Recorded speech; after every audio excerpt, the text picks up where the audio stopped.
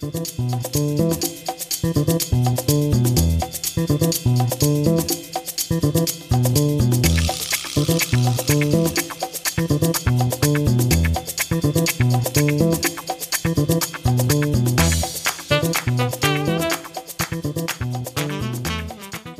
and thank you for listening to the AT Tapes, a podcast from the Journal of Athletic Training. The goal of this podcast is to interview researchers and clinicians on current topics facing athletic trainers and discuss how we can utilize best practices to improve patient outcomes. My name is Lizzie Hibbard, and I will be your host for this podcast. I'm a faculty member in the athletic training program at the University of Alabama, and I have a research interest in shoulder and elbow injury prevention in youth overhead athletes. You can follow me on Twitter at @EEHibbard. Before getting started on today's episode, I wanted to remind everyone that all content from the JAT is open access, meaning it is free of charge to all readers thanks to funding from the National Athletic Trainers Association. Today's guest is Dr. Michelle Rockwell, who is the lead author on the article titled Vitamin D Practice Patterns in National Collegiate Athletic Association Division I Collegiate Athletics Programs in the current issue of the JAT. Michelle is a registered dietitian and board-certified specialist in sports dietetics and is currently on faculty in the Department of Human Nutrition, Foods, and Exercise at Virginia Tech.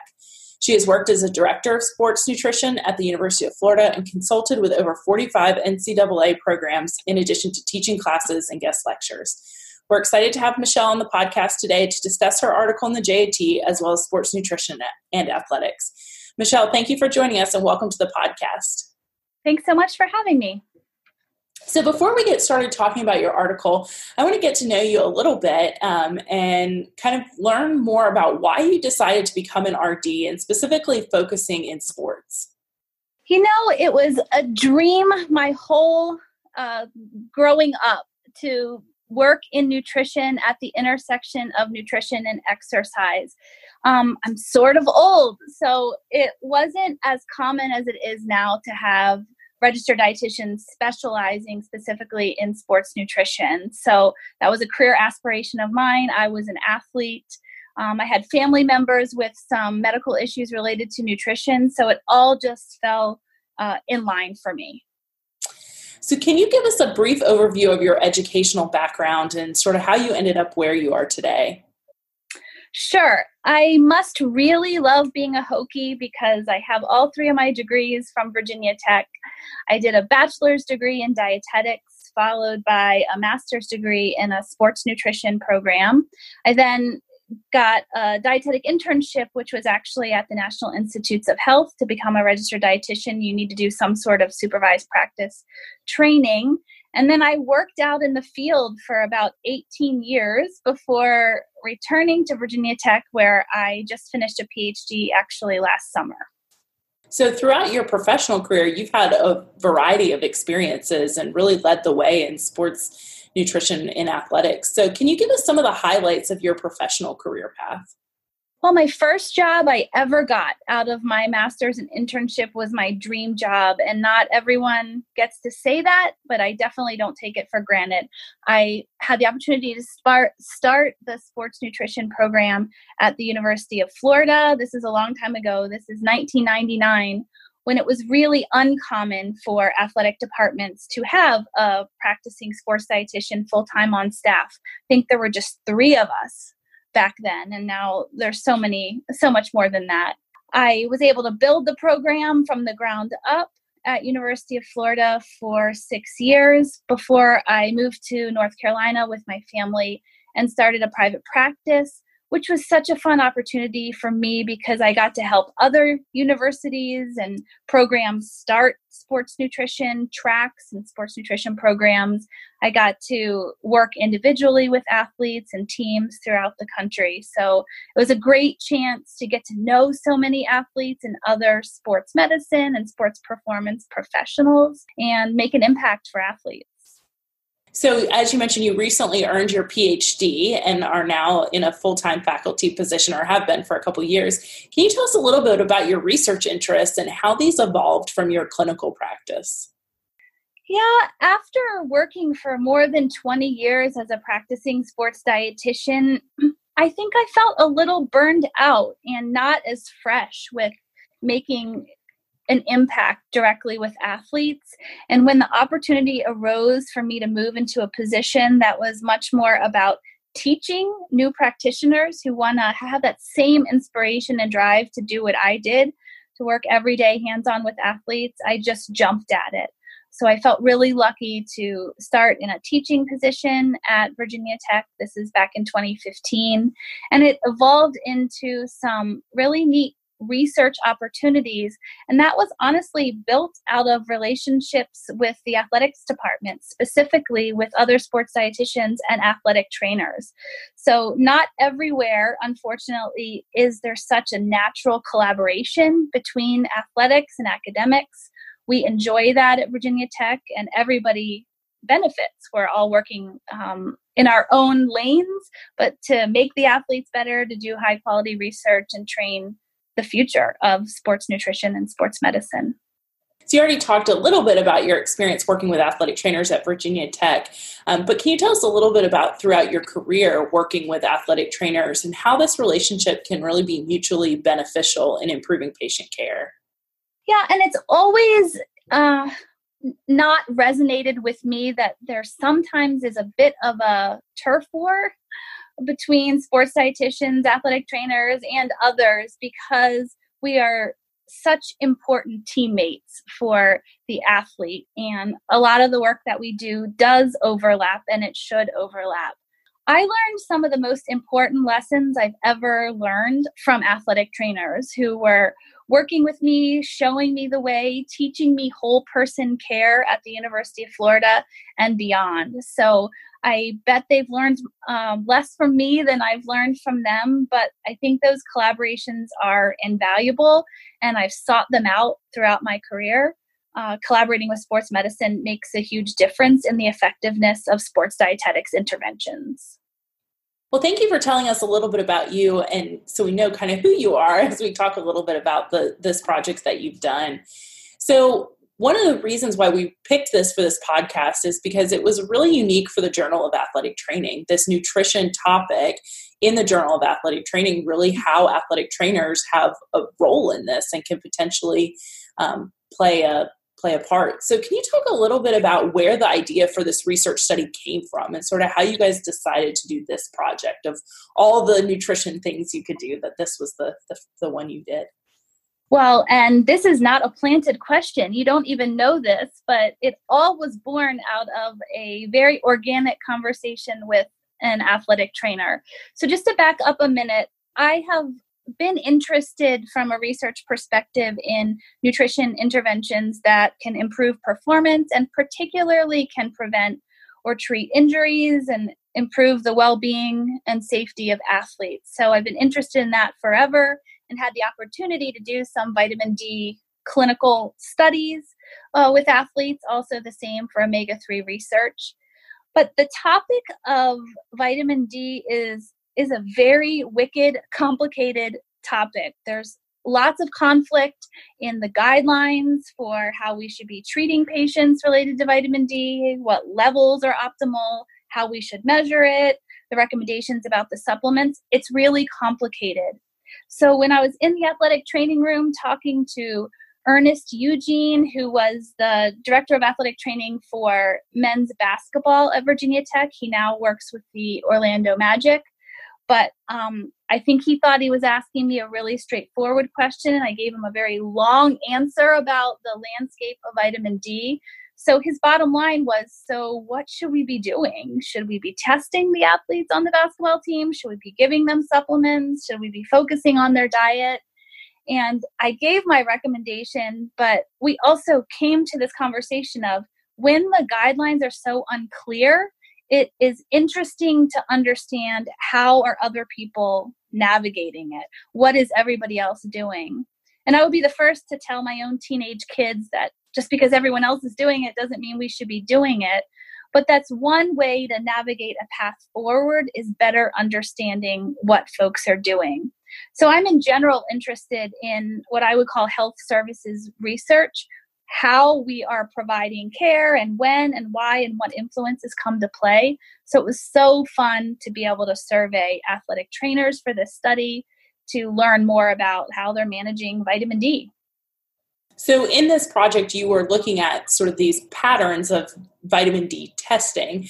So I guess I want to start out by talking a little bit about what are some of the symptoms that you would see with someone that has vitamin D deficiency, particularly in the athletic setting.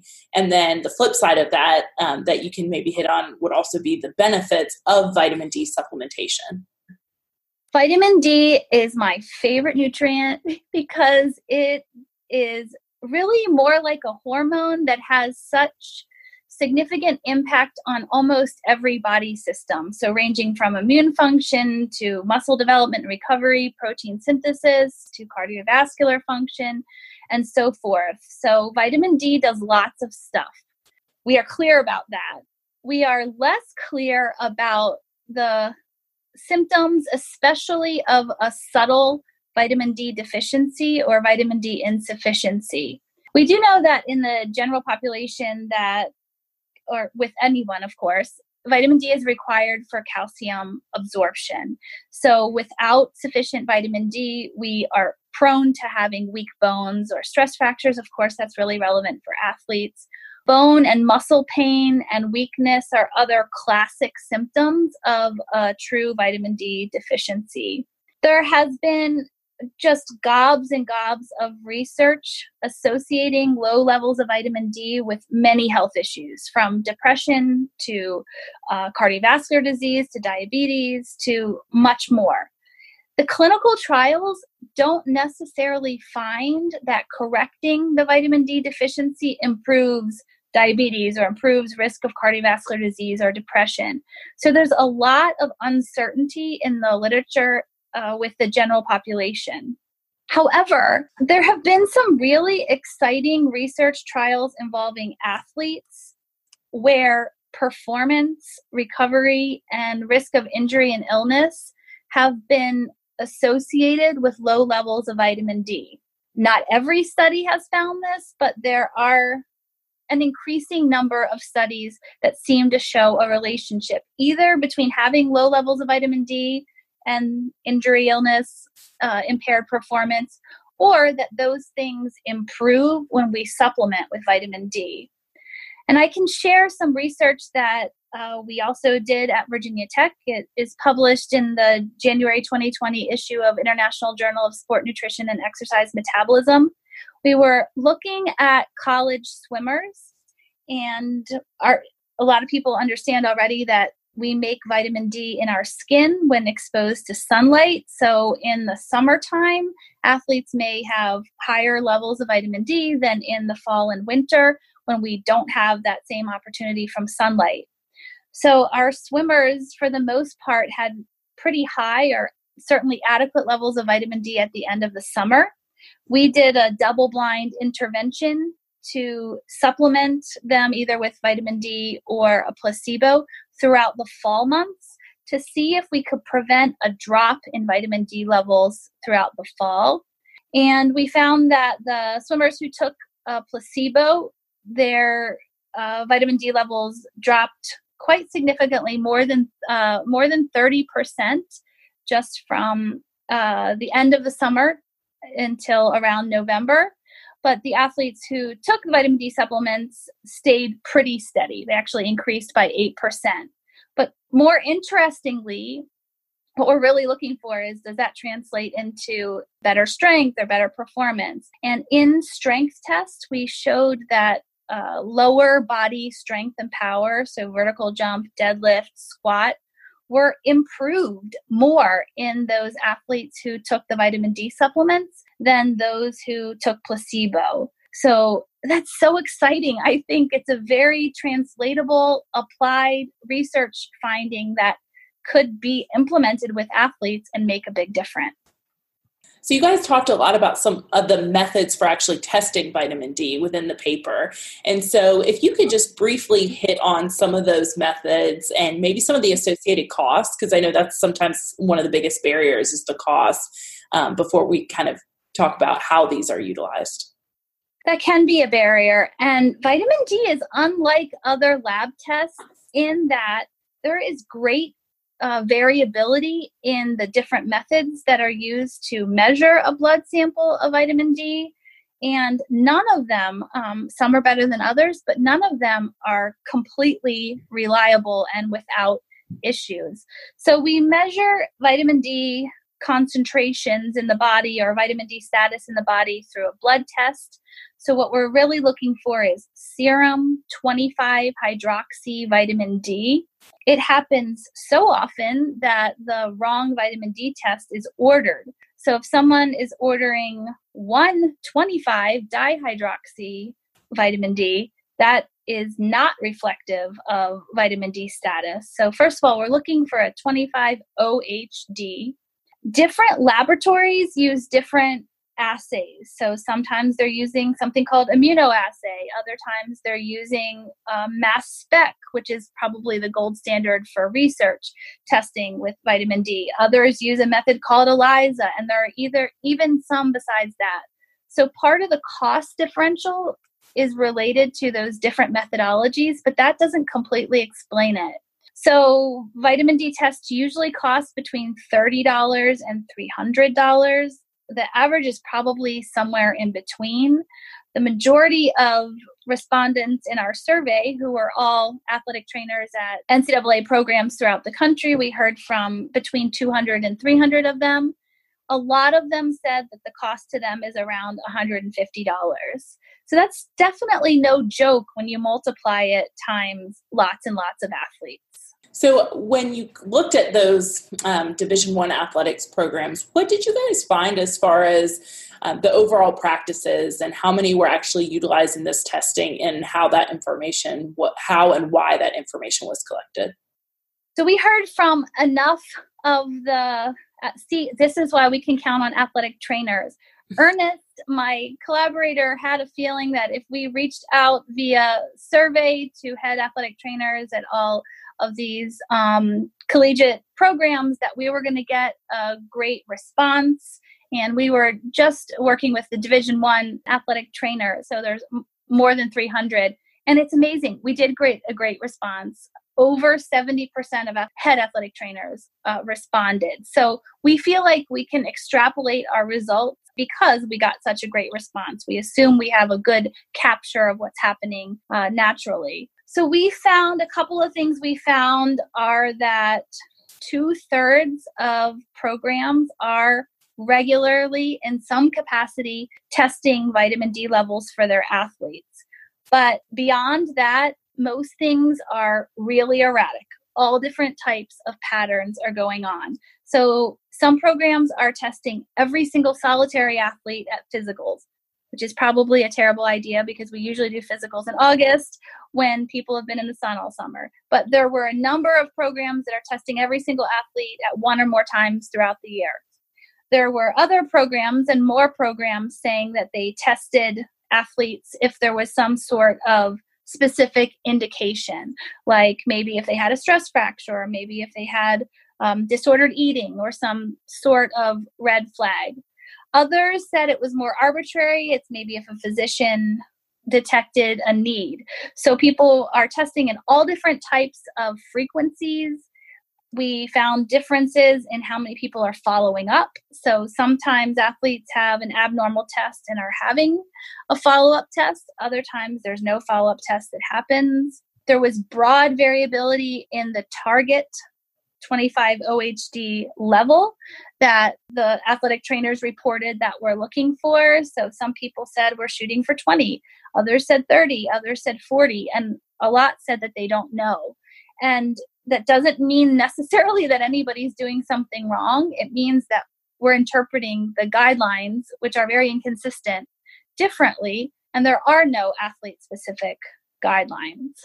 So we kind of talked about the cost as a potentially a barrier already. And so what are options for programs that either have limited budgets to get this information or in advising vitamin D supplementation?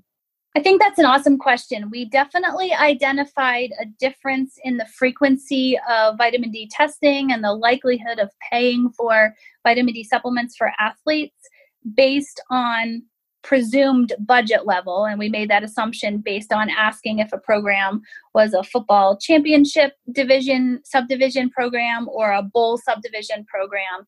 And there was a significant difference there.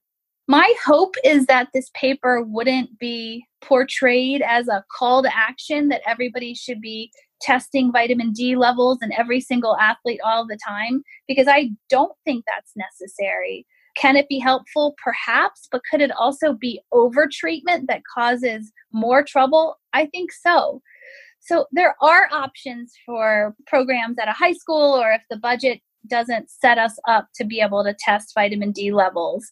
And that is to use the great assessment skills that every athletic trainer I've ever worked with and every sports dietitian I've ever worked with has.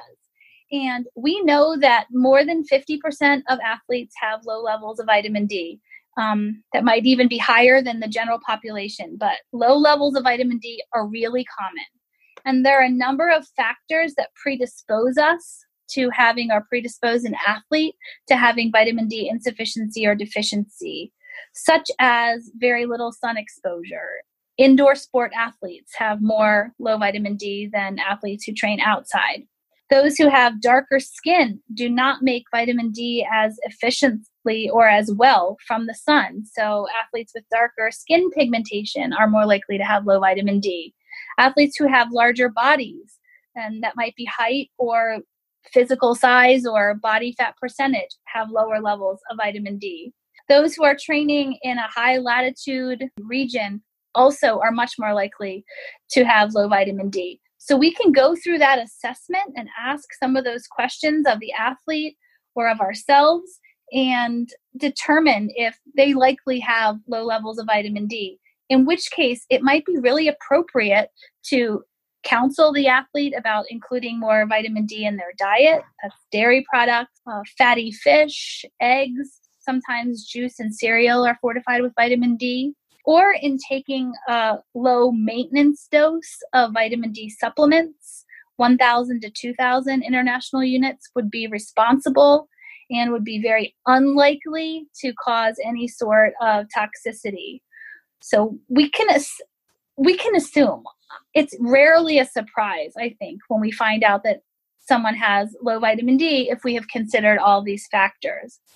I will say in a perfect situation, it's preferred to get a vitamin D level because then we can make sure we're treating enough, or we can make sure we're not treating too much. And of course, there are individual variants. And there are other factors that affect vitamin D status. For example, some medications, someone has a GI issue or malabsorption, there are some less visible or less tangible issues that can affect vitamin D levels. But I think there are ways around it than just figuring out how can we find money to test every single athlete.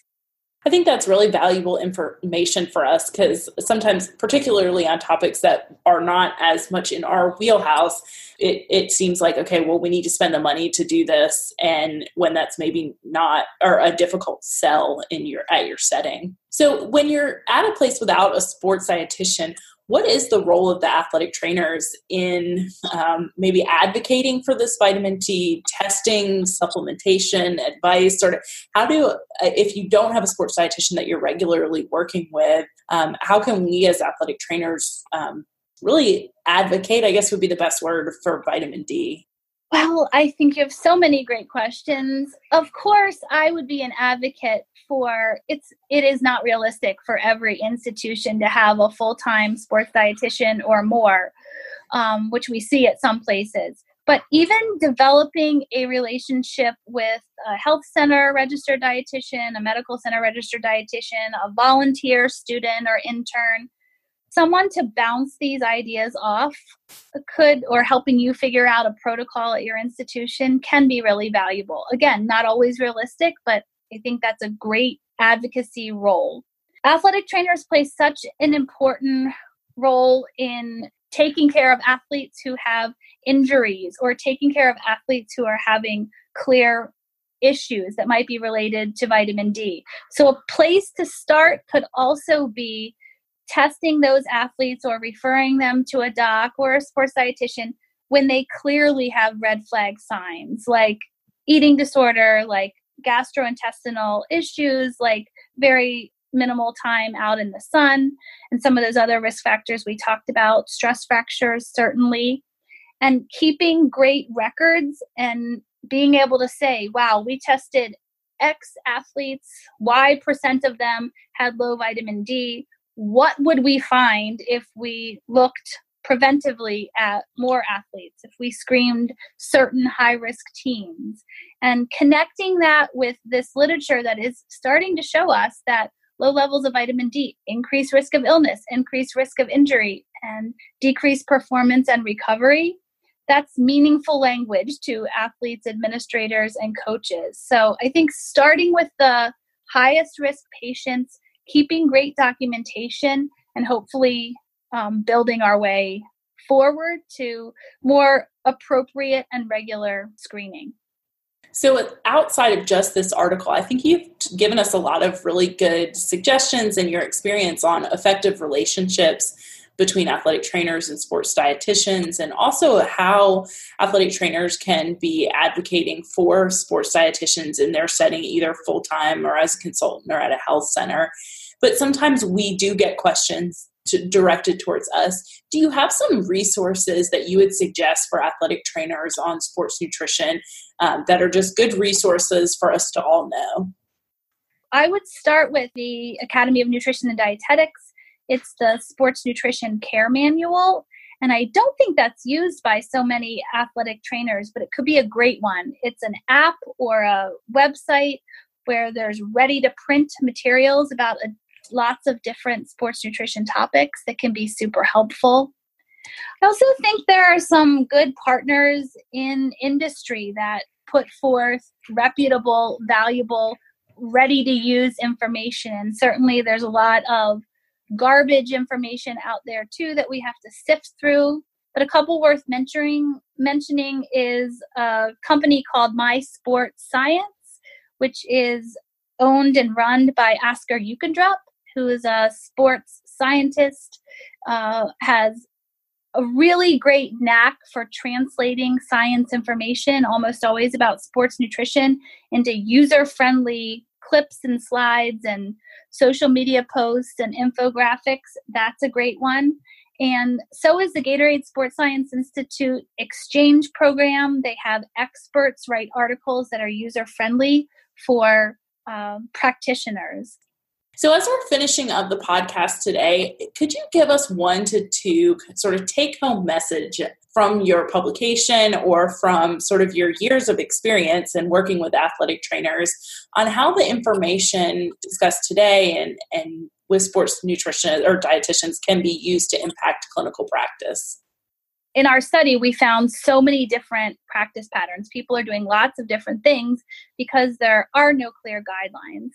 But a couple of takeaways that come to mind for me are the research is promising related to vitamin D status or vitamin D supplementation and athletic performance and health and wellness. So we need to be on the lookout for more firm and concrete findings and be able to use that with athletes. We're not there yet to say confidently that we know what vitamin D does, but we are getting closer. So be on the lookout there. A second recommendation is something that you guys practice in your world every day, but it's finding the balance between too little and too much. So it's no good to have too little vitamin D. There are some definite consequences of having too high of levels of vitamin D or excess supplementation with vitamin D.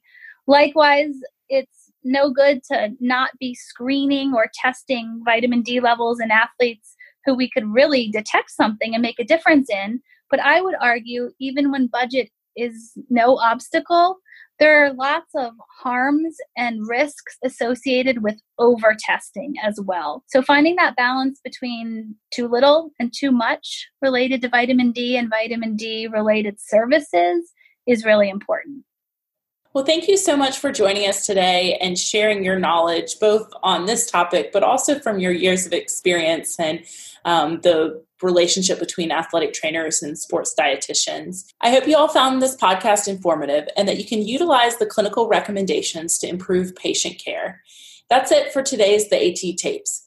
Please remember to rate and subscribe to the podcast wherever you get your podcasts. Also, please follow the Journal of Athletic Training on Twitter, Facebook, and Instagram at JAT_NATA on all 3 platforms.